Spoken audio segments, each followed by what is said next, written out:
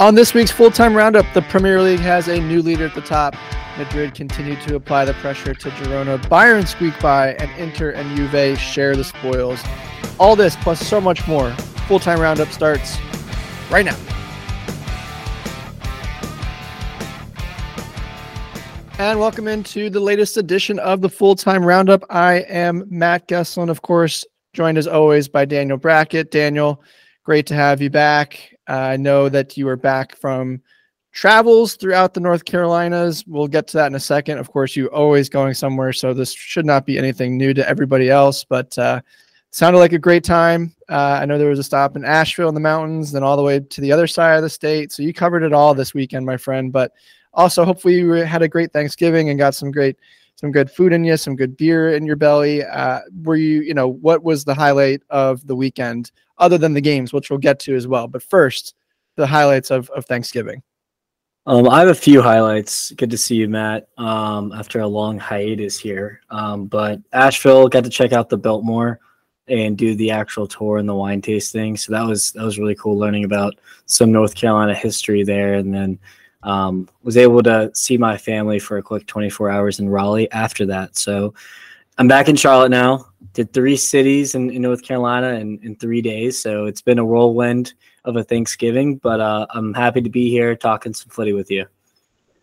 Again, whirlwind, like you said. Just hearing that, my brain got scrabbled a little bit, but I'm sure it was great to see some folks and get some good food in you. And of course, Daniel, not only that, but we came right out of the gate with your Liverpool early kick against Manchester City on Saturday to start us off in what seemed like an early wake up, but one that we were more than willing to get up for, and it did not disappoint.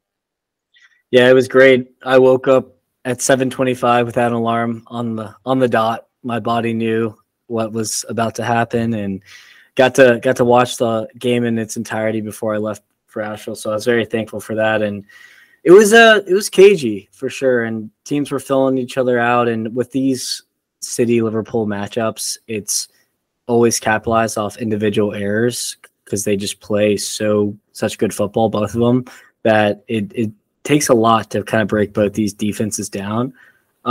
City scored off an Allison slip.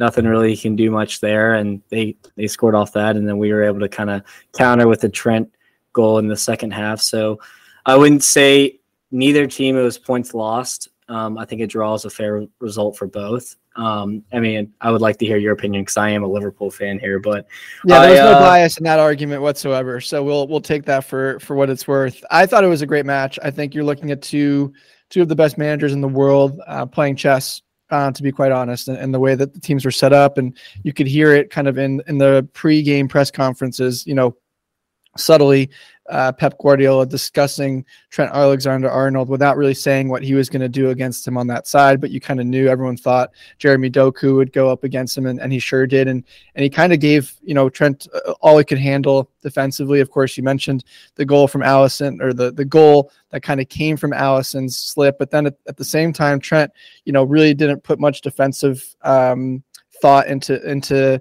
Ake on that move. He gets by him pretty easily, and then he finds Haaland, who splits the center backs and puts it in the back of the net. And then, of course, like you said, Trent redeems himself with a world-class finish there in the second half to get the 1-1. A great match, back and forth. For me, it was what I expected. Almost texted you that this looks like a 2-1 game. Almost got it, to be honest. And you felt like City was still coming. They were strong all the way through from start to finish. Obviously had more possession of the ball. And I texted you at one point, you guys have been lucky, but you're also still kind of giving them a go. And I think that was a testament to what Klopp can do and how he sets up his teams. And like you said, 1-1 is not the end of the world for either team. And one thing I think we haven't really discussed enough of, Daniel, from a Manchester City's perspective, and of course they do get jumped from Arsenal, who beat Brentford late off a Kai Havertz goal in the 89th minute. But I think one of the things that we're all forgetting about here is that Manchester City has been doing what they've been doing, not only coming off a treble last season, which is very difficult, and to be at the top of the table again is remarkable, but they're also doing this without their best player. And I think that's, something that we all need to keep in mind as we look at this team and how it's a very competitive game against Liverpool and against Arsenal and all these other teams. And then there's one guy that we all forget about, that when he comes back in the second half of the season, will that be the same thing? Of course, we're talking about Kevin De Bruyne, who seems to be getting closer, but is not in the lineup yet. And so that's my takeaway from this, is that it was a good opportunity for Liverpool to get 3 points. But they still wanted it to be close. And, it'll be interesting to see what happens in the second half of the season. But these are the two teams for me, along with Arsenal, that are going to go the whole way. And I think Liverpool are here to stay. Absolutely. And there's always the argument, the Kevin De Bruyne argument, getting over a hamstring injury, being now in your 30s, that is somewhat concerning if you're a City fan. Is he going to be the same Kevin that we all know? But I mean, just from the quality that he has, I think he will come and be, if not a shell of himself, a decent player. Now, I also was looking at Liverpool's fixtures, and we've actually had a bunch of tough matchups away from home. And a lot of these big, top 6 matchups are going to be reverse fixture at Anfield coming, in the near future, if not later in the rest of the season. And if I'm pretty optimistic that we were able to survive, still being, in that top 3, couple of points back. And I think Klopp is definitely pretty happy with how the season's gone so far. Yeah, I think especially after last season, with everyone talking about the midfield and of course the talent you guys up front and how, that defense, how would that kind of cope with things? And of course, you've been out without Konate for a while now as well, and things like that in the back that are really going to help and take shape. So really not surprising. I think Liverpool last season had a down year for whatever reason. They just couldn't get that momentum or that energy going, and down, we say down, they finished 5th. We're not talking about Chelsea or some other squads here that down is bottom of the table. So, I think take that in perspective too. But yeah, I think you guys will be right there. And of course, now sitting in 3rd with the points split against City and Arsenal jumping. And then, right behind them, Daniel, is a really good battle here. We saw, today on Sunday, Villa take on a Spurs team that's a little bit beat up. Some injuries that are taking place.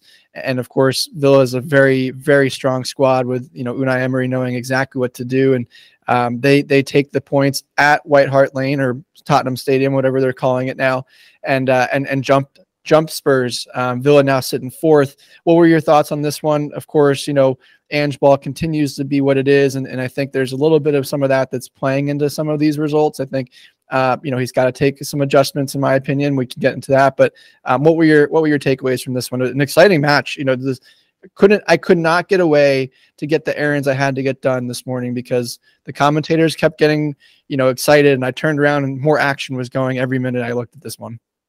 Yeah, and this was a great match to have almost at a standalone on a Sunday. I thought Spurs, for their credit, without some of their key players, still played a great game. Some of those new signings like Brennan Johnson was pretty lively. But I mean, Villa, going to give myself a pat on the back here. I did say they'd finish 4th, and they're kind of making me look good here because they are not injured and they are looking very, very good. And they're a fortress at home. So you usually will give them the result or at least a draw at home, but it's the away games that they sometimes struggle in, and getting a W at the White Hart Lane is a big deal. Yeah, this one was not for the faint of defenses. Of course, both teams playing that high line, and you saw a lot of runners in behind, and Ollie Watkins looked good. He had a couple opportunities. I think this could have been 2-2 inside the first 6 minutes, honestly. Yeah. And so this was a back and forth crazy one. Like I said, from my perspective, I think Ange needs to take a little bit of a moment, like we've been talking about with Vincent Kompany and what he's having to adjust with in Burnley. I think as much as I respect Ange and Ange ball and what he wants to do, it's not always going to work in the Premier League. You're going to find, especially those second go arounds where teams start to have some video on how he plays and find those teams and how to break that down. There was also one moment here, Daniel, that it just screamed that they needed Harry Kane and that they're missing him. It was 1-1. Kulusevski makes a great 1-2 with Son and puts the ball back post, and Brandon Johnson's slow to react, and it goes right by him out for a corner or almost, I think, a goal kick maybe. And just in my head, I'm thinking Harry Kane's on the back post there, and that's in the net no matter what. And it would have been 2-1 in a completely different game. And then, of course, Villa go down and score and take the lead and then add a third. So it's just a crazy back and forth game here. But Villa, Aston Villa are of course thinking about Unai Emery coming from the Yellow Submarine there. Aston Villa are legit, to your point. And fourth place is not outside the realm of possibility. They've looked good all season. They have Newcastle, who's sitting right behind them, and then Manchester United, who again get the job done today against Everton. That place was raucous, Daniel. But that battle for 4 through 7 with Spurs, Aston Villa, Newcastle, and United is really heating up, I think, and going to be an exciting finish or exciting watch towards the end of the season. And I can't wait for it. Cannot wait for it. Especially with this, you mentioned the Man United fixture today against the Everton's first match with the point deductions here, and they didn't have I didn't think they played bad. Obviously, Ashley Young gives up a penalty, and then you get conceded off an absolute wonder goal by Garnacho. I mean that might be the best. Might be goal of the year. Might be the goal of the year. It definitely will be. I think. I would say that is almost as good as Ibra's bike for Sweden. I thought it was that good. I mean, from how far the ball swinging away, all the variables in that goal, and then he hits it absolutely across to the back post, upper 90. It doesn't get much better than that. Yeah, it was a fantastic finish inside the first 5 minutes and completely changed the first 20 minutes of this fixture. I thought, again, Manchester United continued to just do enough to get the W. And then, of course, like you said, Ashley Young makes a boneheaded decision and gives, Marcus Rashford a PK to make it 2-0. And from there, you turn on the afterburners and run away. But I thought Manchester United gave a lot of chances, Daniel. I thought Everton, who continue, again, week in, week out to create opportunities, but don't put them in the back of the net. For me, if I'm a United fan, I think, and that's pretty glaring for most United fans, is that defensively they're still, and even in the midfield, that transition from the midfield into the forward attacking third, that transition towards the back is where Manchester United are going to get eaten alive or continue to make some hay. And I think you saw it today, again, lanes just wide open, Everton finding balls in and out, saves off the post and goal line stands. And it just was not Everton's day, but I think if you're a Manchester United fan, you're more concerned about what was available. And I think I know why, because they obviously don't have Casemiro right now. Shout out Kobe Mainu. He looked fantastic. He looked One great. of the best players on the pitch. Maybe they found a defensive mid who can kind of slot in Casemiro's absence and then slowly take over the role. But you started McTominay, Mainu, and Bruno Fernandes, and none of those players are a 6. They're all 8s and 10s in their own right. And I saw several times, especially on one where they committed 5-7 players forward and they lost the ball. And there was not a single midfielder that decided to hold and protect the defense. And that seemed like a reoccurring theme. So Ten Hag's just got to drill into his men, especially without Casemiro, the veteran, on the pitch. Hey, one of you has to stay home and protect us. Because if they commit too many men forward, it's going to be very easy. And on another day, Everton's going to get a goal, and a better team than Everton's definitely going to capitalize on that. Now, oh, sorry, were you going to say? No, I was going to say exactly what you were saying, and we said it. You said at the end there, a better team is going to take that advantage. We saw that against City, who put in 3 in the back of the net, and I think that's exactly, to your point, exactly right. They need to have someone that can kind of be sitting a little bit deeper.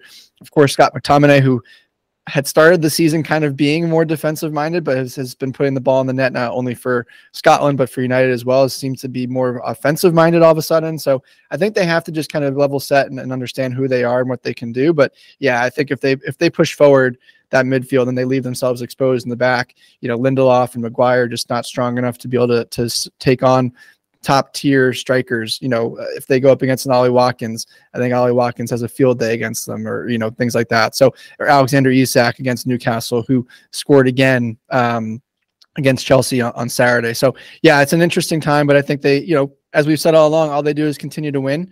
They keep getting points. I think they've gotten 12 out of 15 possible points now in the last 5 matches. So with that loss coming from City, so just continue to chug along, and there's talk of maybe top 4 now. And of course, this team was so much the Debbie Downer or the black sheep, and everyone saying how poor they are and that they can't get things done. And yet here they are continuing to churn out W after W. And it's an interesting time in Manchester. Of course, I alluded, Daniel, quickly to a team that also won and had a goal scorer in Alexander Isak, with Newcastle winning at home against Chelsea 4-1 on Saturday. Pretty poor performance from the Blues, to be honest. And, an opportunity, I think, for Poach to come out and really berate the team as he did in post-game press conference. Of course, he was not on the sideline, serving a match suspension for 3 yellow cards as a manager. And you saw some of that come out on the field with some lack of discipline as well. Reece James picking up a very silly yellow card for kicking the ball away, for time wasting, which has been a point of emphasis. And then you knew that was going to come back to haunt Chelsea. And of course, he gets the second yellow and kind of changes the match at 2-1. You're looking kind of, okay, this is still not really where we want it to be, but you have an opportunity here. And then that red card, makes it almost impossible. And then right after that, Thiago Silva makes a boneheaded play, and 3-1 is all of a sudden game over at that point. So, all in all, really, really poor performance from Chelsea. Just to put it lightly, I don't think that's, I think Chelsea got a little bit ahead of themselves after 4-4 against City.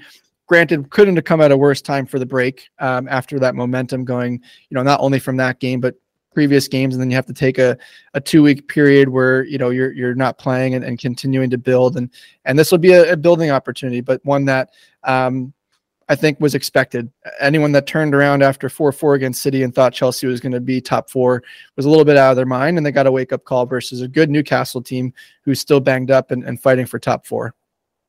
Yeah, I think you were pretty spot on in all that. I was only able to watch the highlights, but don't beat yourself, especially with the stupid yellows, and especially when they accumulate for suspension. So Reece James got, as a veteran in that locker room, and he's the captain as well, I'm pretty sure. He's got to kind of take a look in the mirror here. But I did see Chelsea fans calling for Poch, and I don't agree with that. You got a huge rebuild, and we've seen 2 managers who teams have struggled early on, Manchester United and Chelsea, and they both have kind of ride the ship. Some of these results are going to happen, but as long as you're trending in the right direction, I think that's all that matters. I still don't think that top 4 Champions League football is going to happen this year. Maybe slide into 7th, but that's even kind of really, you're really pushing it there. So I think your summation of the game is pretty spot on. Yeah, still a project. I think people need to realize that too. And you're going to have ups and downs, a young squad. So again, an opportunity here for Poach to go in and really, lay the hammer and tell these kids that, and of course, Reece and the veterans as well, part of that, to say that this is on us, not a good enough. We need to play better and just, look forward to it. Of course, we mentioned a Newcastle win. Daniel, so they get a nice little bounce after really banged up squad. I think this was kind of their, if we're being honest, their B- squad with everyone who was hurt. They have 3 goalkeepers on the bench. Thoughts on what Eddie Howe is doing now? Of course, they go into Champions, a huge midweek Champions League fixture that could ultimately decide if they advance out of the group stage. And boy, that they needed this 4-1 so they could rest some guys and get the starters in for Wednesday. Yeah, getting Isak and Miguel Almiron back after international break was probably the key to this match and the rest of the fixtures coming up, because they both were out injured and they kind of dropped a few results before the break because of that.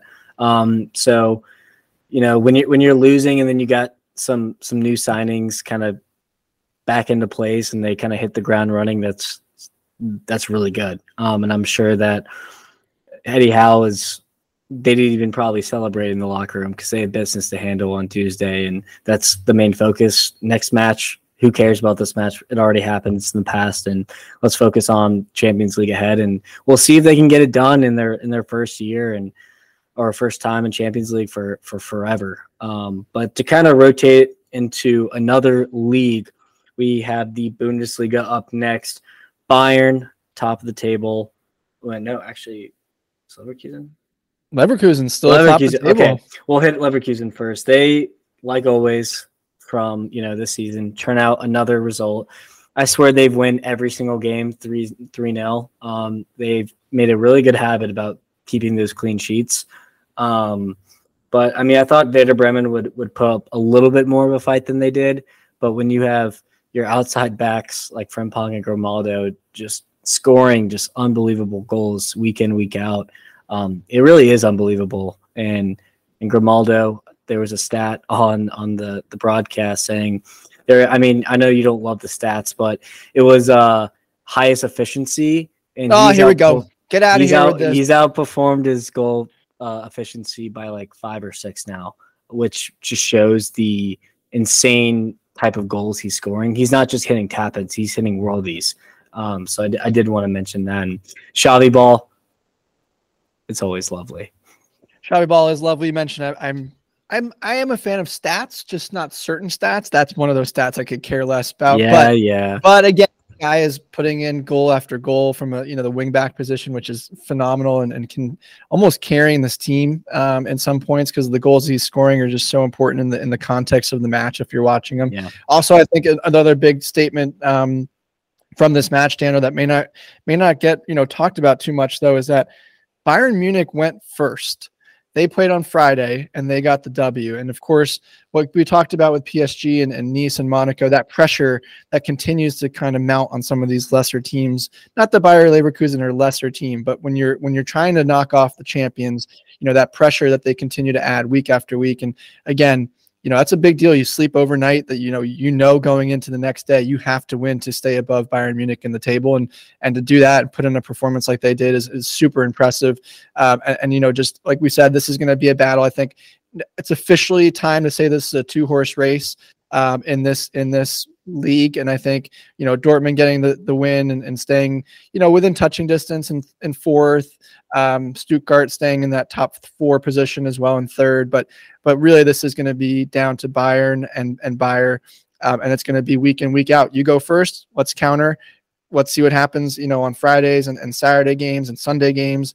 But that's going to be really what it boils down to is who can handle the pressure when the other team goes first and puts that maximum effort out there and gets the points. So what else can we say at this point? Xavi ball is legit, and we've been hearing rumors, and I'm not saying we're reporting anything on this. We've been hearing rumors that he was, of course, a lock-in for Real Madrid, but now there's talk maybe he goes to Bayern next year. So just something to keep an eye on. And of course, he's one of the most sought-after managers in world football, and you can see why week after week with this Bayer Leverkusen team.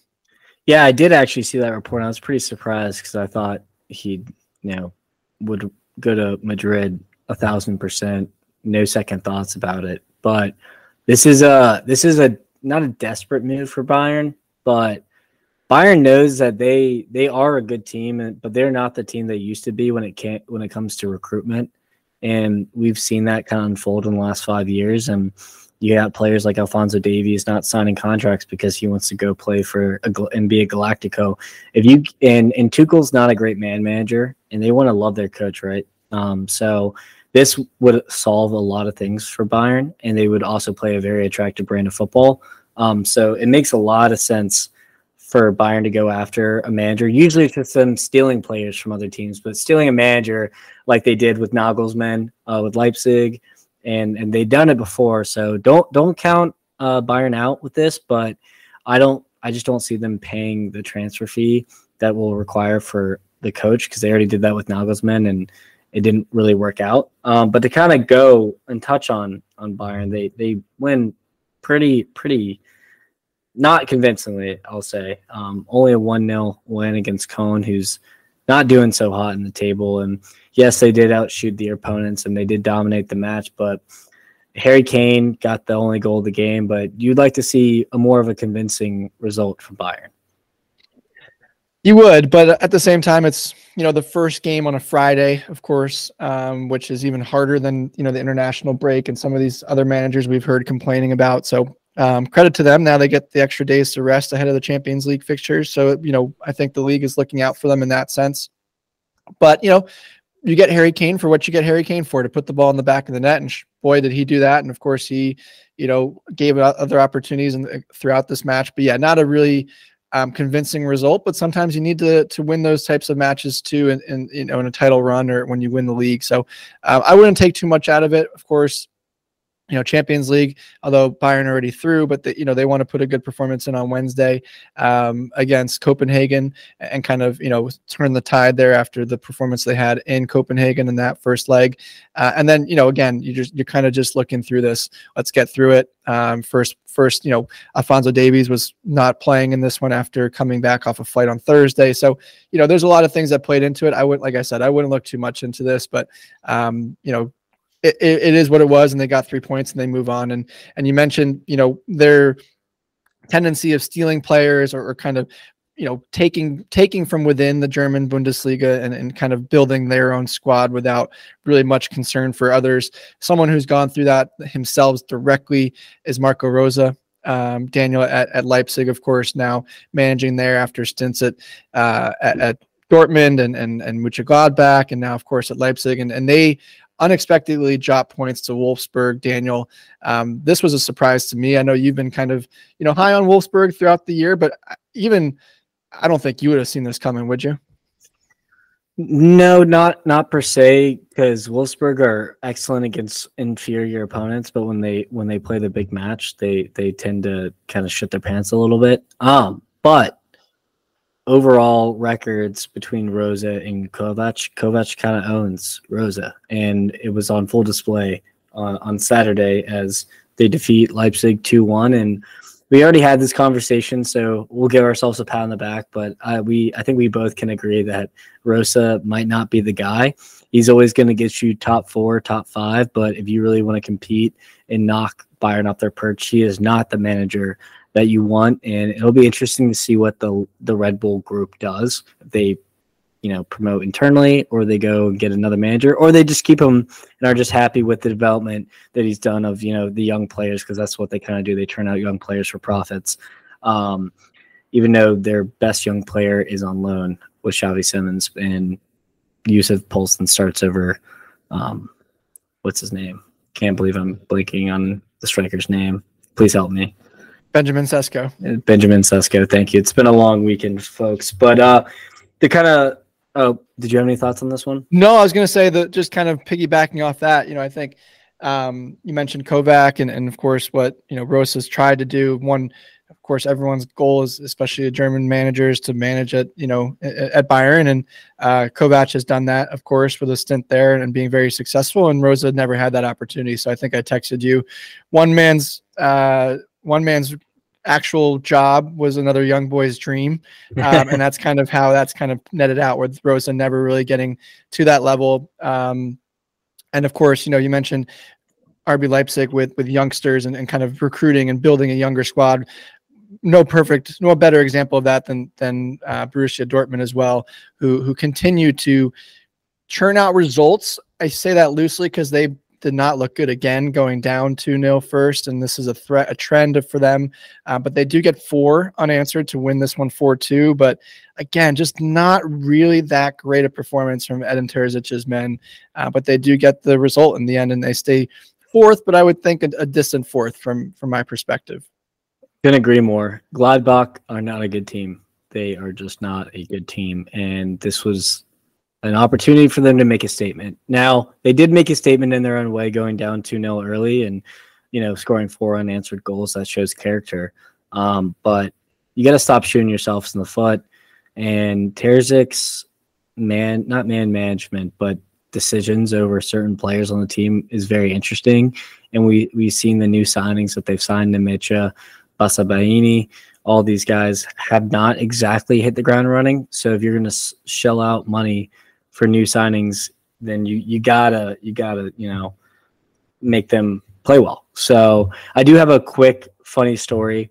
You did mention, I thought you made an excellent point when it comes to feeling the pressure when Bayern's kind of snap at your heels. And my girlfriend's brother, who's a listener on the show, shout out Jack, he got a Dortmund jersey for his birthday, which was over Thanksgiving.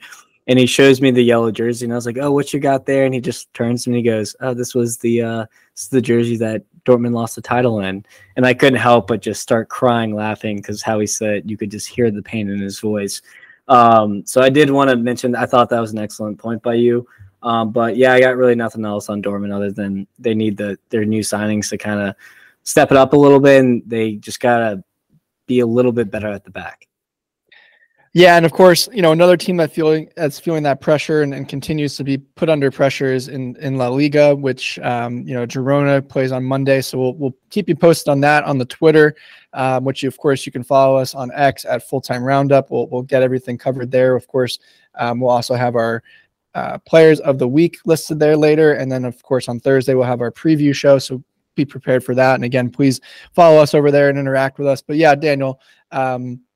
Girona continues to stay, although they do drop as Real Madrid win today and jump them 3-0 win. And they looked very, very impressive. And of course, Rodrigo comes in and plays unexpectedly. Didn't have, full fitness. You could see him come off in about the 65th minute and put an ice pack right on that knee. And of course, gets 2 goals though. And Jude Bellingham, what else can you say?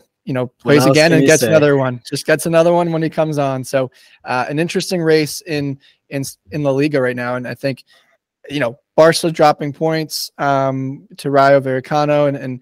And it's, to me, it's really going to be almost how long can Girona hang on? And then, of course, we've talked about it before, Atleti right behind those two. And can they make up the ground with the game in hand? Yeah, we mentioned you mentioned Rodrigo not being at full health. We mentioned before Vinicius Jr. is out for a few months through injury. So a little bit of Real Madrid already lacked depth at the attacking position, and Vinny Jr. being out for extended period again is not going to help that. And they got to have Rodrigo stay healthy. Joselu needs to step up here, and then they might have an academy kid or two kind of burst onto the scene. We'll see if that happens and that goes well.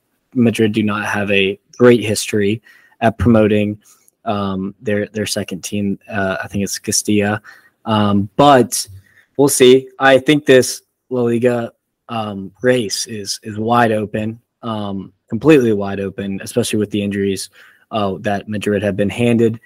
But this was a great time for Barca to kind of get 3 points and start kind of getting on a roll again, I guess you could say, as everyone's getting back to health.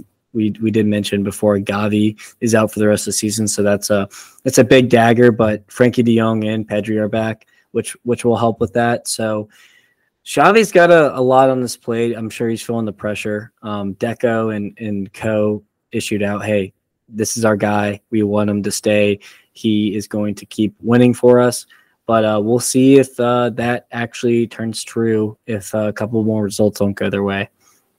Yeah, we've already heard some rumors and some rumblings from Barca fans that they want Xavi out after the Champions League a couple weeks ago, and then of course the pressure is immense. I think pressure seems to be our word of the episode today, but it continues to be immense on him and the squad. And you mentioned the issues with Gavi, who's down now for the rest of the season, but some players coming back. I think it's going to be an interesting time, and we've talked about this before on the pod, Daniel. They cannot continue to drop points, and they continue to drop points. So it's a really interesting dynamic to see what happens here.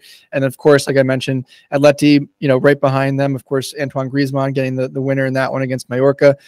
They really should have won this match more than 1-0, to be honest. They were all over Mallorca and kind of just couldn't put the ball in the back of the net. But Griezmann with a great header and kind of one of those world-class finishes that only so few can do, and they sit third place, tied with Barca right now in points. And of course they play each other on Saturday, which will be a huge fixture, but they have a game in hand, and they're only 3 points back from top right now. So keep an eye out for Atleti. They're rolling right now. They're feeling pretty good. It's going to be, like you said, an interesting race in La Liga for top 4 for the title. A lot to be unpacked there. I don't think that race is decided by any stretch of the imagination. And another race that we thought was kind of starting to distance itself, but was in Serie A with Inter, and of course they play Juve today, and they get Juve saves themselves essentially and keeps them in the race by getting the draw here, splitting the points. Of course, Inter sit 2 points atop the table now over Juve, and look out behind. AC Milan get a big win this weekend and draw within 4 points. But to me, Daniel, this feels like it's really a 2-team race between Inter and Juve, and of course one goal down. A draw here, and of course they'll have the reverse fixture later in the season. But this to me now feels like the 2 teams to kind of look out for in Serie A. Yeah, I agree. And we were kind of asking ourselves the question a few episodes ago, who is going to kind of trick up Inter a little bit? And it's really only been Juve. And shout out to Juve. They just find a way every time. Allegri, tactical mastermind, I guess you could say, doesn't play pretty football, but he knows how to get and churn out results here. And he's doing it again. And we saw with the glorious Juventus era that was around 5 to 7 years ago. And it seems like he's kind of recreating another style of that sort of team. So after all the trouble that Juventus got into a few years ago with the accounting mishaps and whatnot, and the point deductions and the transfer bans, they've kind of turned things around and have righted the ship. And I'm pretty bullish on Juventus's future from this season and from on. But I would love to see another team in Serie A challenge Inter a little bit and knock them off their perch and make it more like a La Liga race where it's kind of pretty wide open. Yeah, and you mentioned, Allegri and Allegri ball. It's, of course, completely contrarian now to what is being played in Serie A, back to more of that traditional Italian style, defensive-minded, where, we've seen it become a little bit more expansive in the last couple of seasons with Spalletti and Pioli and all those different player and Gasperini, attacking-minded managers now in the teams, and essentially the Italian national team is more of an offensive-minded juggernaut too going forward, and so that's going to be an interesting contrast in the years to come. But they got Dusan Vlahovic back today, who scored and looked really good, and Weston McKennie got in, so thankfully that wasn't too much of an injury concern after picking up a knock in the Trinidad game, the first game. But yeah, to me, it's going to be an interesting Serie A. And don't look now, Daniel. Don't look now. Roma in 5th place. Respect. How did they do that? The special one, right? The special one is not out of this one yet, so keep an eye out for Roma. Of course, they have great talent with Dybala and Lukaku and a whole host of guys, and I'm hoping for a really fun, exciting Serie A the rest of the way. Napoli took a big chunk out of my top 4. 4th place finisher Atalanta today. Now they kind of separate themselves there as well. It's an interesting dynamic across the board in Italy. There is nothing better than a new manager bounce. Am I right?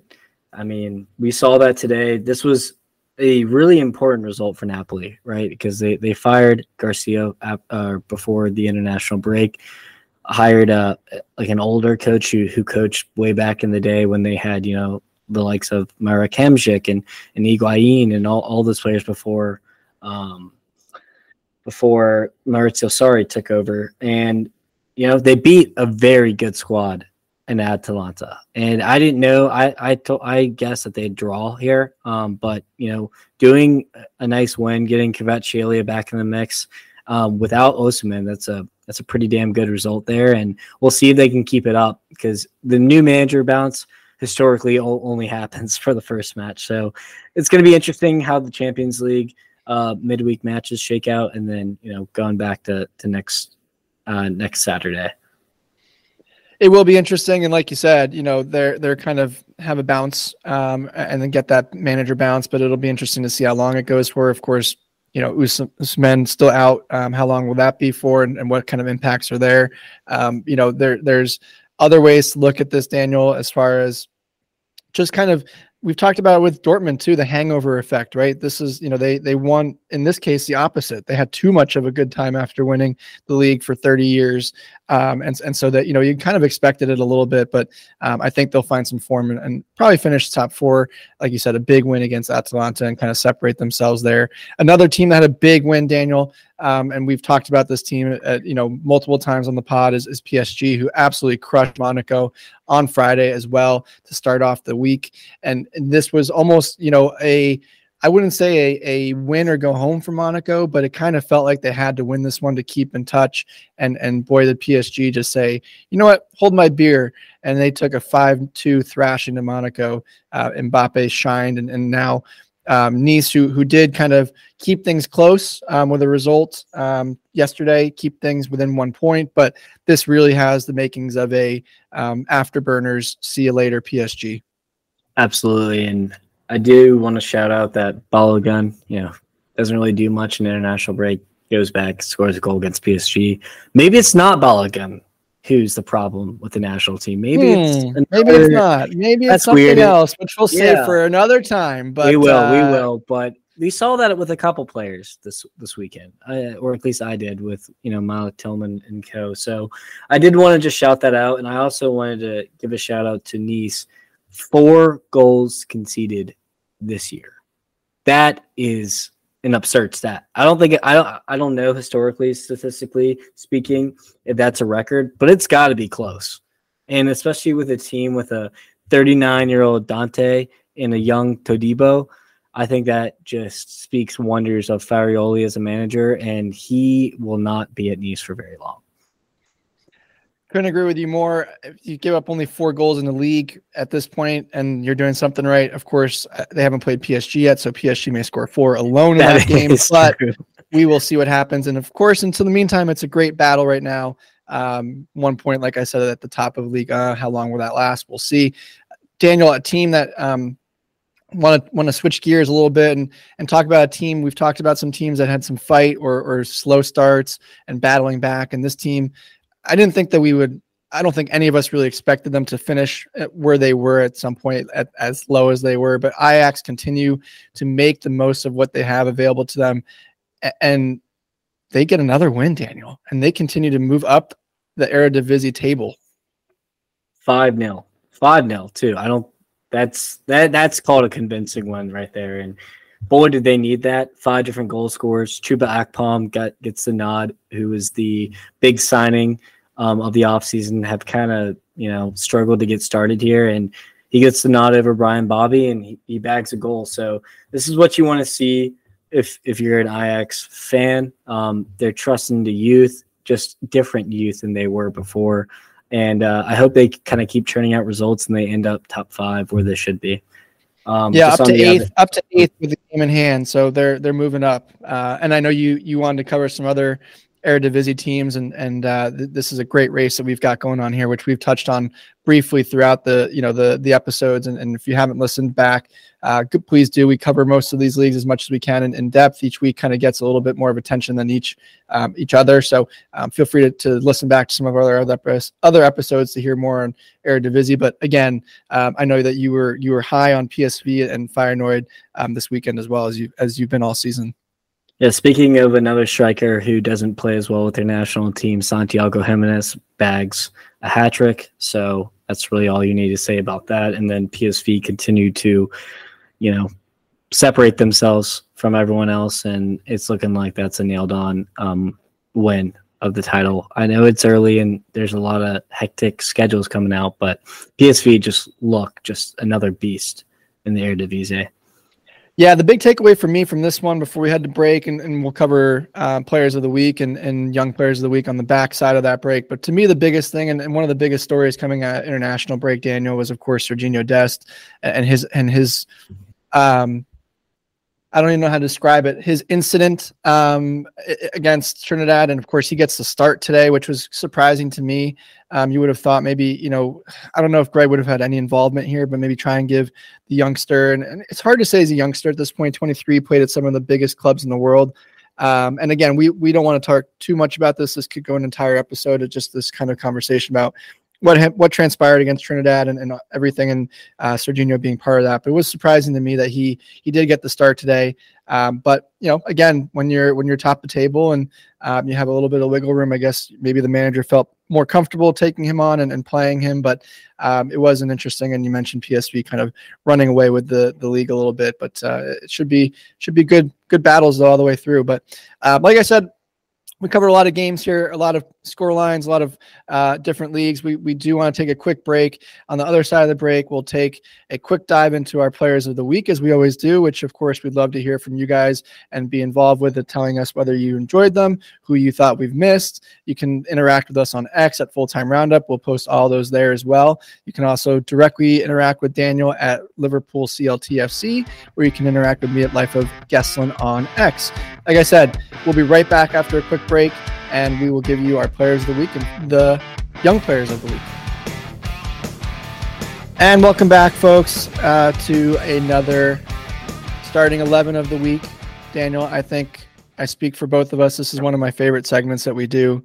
Again, there's so many games, so much talent on display, and you and I try and decipher who are the best players and create a starting 11 week in, week out. I know we don't get it right all the time. I know we don't find all the hidden gems, and we'd love to hear from the listeners to see if we missed some players. But again, this is a starting 11 that Daniel and I put together. So we, there are teams and players that we could have put in here, but sometimes we use those as players of the weeks or young player of the week. Our formation is a 3-4-3 with 3 defenders, 4 midfielders, 3 forwards to try and maximize goals, assists. But again, some players do not have that and are just such influential players in the game that we feel like we want to include them. So without further ado, Daniel, please take us through goalie and defense. All right. So thank you, Matt. And so for the goalie, we have Herdecki, Bayern Leverkusen's keeper, kept a clean sheet. He's been fantastic this season. Usually he's prone for an error, but he's really bounced back this season and has been one of the keys to, for their title charge, basically. For defenders, we have Grimaldo. I've kind of waxed lyrical about him, but another goal. Jamal Lascelles for Newcastle. Big goal against Chelsea. Kind of was on the outs at Newcastle not too long ago, and he's kind of fought first place and is one of the better players on Newcastle. So good for him for getting a goal in a big fixture. And then Pau Torres, Emery liked him so much at Villarreal, he brought him over to Aston Villa, and he's kind of hit the ground running. So he was an absolute fantastic display against Tottenham there. For the midfielders and strikers, that's all you, Matt. Yeah, first midfielder out of the gate was Isco for me for Real Betis. He absolutely just completely controlled this match. Also, sort of got an assist. The goalie's made the save on his first shot and it deflects back, and then the game winner gets off of that deflection. But again, he just absolutely dominated this match. Looks to be like the old Isco from Real Madrid days, and it's great to see him continue to keep his career going. Next midfielder is Joelinton. He got a goal as well in this Newcastle versus Chelsea match. Hard for me to say, even though it was the case. But yep, one more goal for him. One of the teams that we did not touch on in this episode, but this is the beautiful thing about this segment, is there's players everywhere. Tavernier from Bournemouth, who got a huge win this weekend against Sheffield United. He gets 2 goals in their 3-1 win. And again, they get some separation from the bottom. So that was a huge win for them. And he was a huge part of that. And of course, the last midfielder, Marcel Sabitzer from Dortmund, who got a goal, the first opening goal for that team in their 4 unanswered. So he was essential in the midfield there, kind of moving the ball around, and of course adds the goal to his tally. And you just wonder, if you're a Manchester United fan, why we let this guy go so easily the way we did. But I digress. Up front, 2 goals from Rodrigo, who we talked about coming in not fully healthy, still puts in a beautiful performance in Real Madrid, get 3 big points against Cadiz, and he gets the first 2 in that one. João Pedro comes off the bench for Brighton and gets 2 goals in his game as well, against, I'm going to forget who they put. Nottingham Forest. Thank you. And then Berardi as well got 2 goals in his match as well. So all in all, you got some goals here, Daniel. You got some good players that I think some of them are on the list for the first time.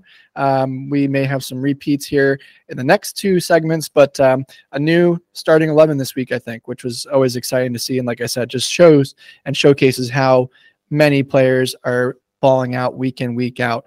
But moving down to our players of the week, I'm going to let you speak here, because this is just, how can you not have this guy on your player of the week given what he did? A debut for player of the week. Drum roll, please. Jose Morales 36 years old, hat trick for Villarreal. I mean, to be scoring a goal at 36 is impressive, but to score a hat trick and to kind of carry your team to victory there when they needed it most, that's a huge celebration and a huge cause for Player of the Week. My Player of the Week, I've talked about him almost every episode, just cannot speak high enough. This man, Antoine Griezmann, who carried Atleti to get the 3 points and, of course, got the game winner, but was just instrumental throughout the game, dominating and just kind of being the playmaker that he is. And what else can you say about him? For Young Player of the Week, I also have a repeat player here. The guy comes back in. All he does is score a goal. Jude Bellingham, put the captain cape on and just take them home. Of course, it wasn't necessarily needed in this one, but he still looked great throughout after coming in off an injury for his shoulder, which didn't look to bother him today. And then, of course, at 20 years old, gets another goal. 14 goals in 15 games in La Liga, or in all competitions. Can't really knock him for that. And Daniel, a newbie as well, entry for you on this list. I haven't seen this guy before, but I know you've been very high on him, and rightfully so. Jamie Bino Gittins, Dortmund winger, came from City's academy last year and kind of hit the ground running. And Terzic kind of struggled to get the best out of him as of late, but he responded in a big way when they needed him most with a goal and assist to kind of carry Dortmund to their win against Gladbach. And this is a player that I hope to see on this list more often because I think he's a fantastic player. So Terzic, play the man, get the best out of him, and go and sell him for $75 million to Bayern in 2 years. That last part is probably truer than anyone can think of, so that probably will happen soon. But another Players of the Week, Young Player of the Week. Again, please interact with us on X at Fulltime Roundup. Let us know who we missed. If there's anyone that we should have removed or added here, we'd love to hear from you guys. We'll try and put this out to the call to get you guys to give us your list ahead of time. And if not, we'll at least recap and let you know on X who we put for this week. Quick reminder, there, of course, are games on Monday. We're recording this on Sunday. So Wolves in the Premier League take on Fulham. And we mentioned it earlier in the episode that Girona, who are atop the table in La Liga, are taking on Athletic Club on Monday. So no, there are a couple games to watch on Monday. Additionally, this is the recap show, so we don't necessarily have a betting segment. That'll come on Thursday as part of our prediction show for you, although there are midweek Champions League games. Daniel and I couldn't find any games that we both really liked on that one. So rather than giving you guys some poor bets that could go the wrong way, we wanted to scrap that and keep some betting off this episode. But we'll have, again, like I said, for you, a full slate of Daniel's best bets on Thursday as part of the preview show. But there were some bets that he gave you guys going into this weekend and wants to give you a quick recap of how those went, as well as overall how he's been doing this season. Thank you, Matt. And he did mention, I didn't love the UCL slate. Just one to look at, just off the record, would be the Feyenoord Athletic Madrid over at like 2.5, 3. That's really the only one. I think it's kind of weird now that some teams are qualified. There could be some rotation, so it's really hard to tell and get a feel for the game until the lineups come out. And I just don't think I'll have the time to kind of tweet out those plays, in advance. So just want to give you one play if you're really fixing for something to have money on for the Champions League slate. But I will recap for the most part this weekend here. So the parlay, I'll just go over it. Liverpool plus 0.5 point, Leverkusen money line, Athletic Madrid money line, Bayern money line. That cashes at 4-1 ish. Probably got a little bit better than 4-1, but just for the sake of rounding, I'll just say 4. So that's plus 4 units right there. Over 3.5 PSG Monaco was the easiest cash with 7 goals. Bayern, unfortunately, cannot get that second to push at Bayern -2. Pretty disgusting there. And then over 3.5 for Leverkusen, Werder Bremen. Leverkusen did their part with 3 goals. We just need Werder Bremen to kind of do their part, and they did hit the crossbar and hit the post in the last 20 minutes. So that was kind of a painful moment for me. And then over 3.5 for Dortmund and Gladbach, that sailed over with 6 goals. And then the last one that I did not reveal on Twitter, but I'll reveal for those who are listening before 3 o'clock on Monday. Last play, over 3 for Athletic Club Girona. I think this soars over. So go ahead and get that in if you did not see that on Twitter or you did not write that down in the last pod. Well, Matt, it's been an absolute pleasure. I know we both had busy weeks, so I'm glad we got to kind of record. We did record a little early. I know you'll be traveling this week, so best of luck on your travels. As always, feel free to interact with us on X. Like Matt says, please rate the podcast. Follow us on Twitter at Fulltime Roundup.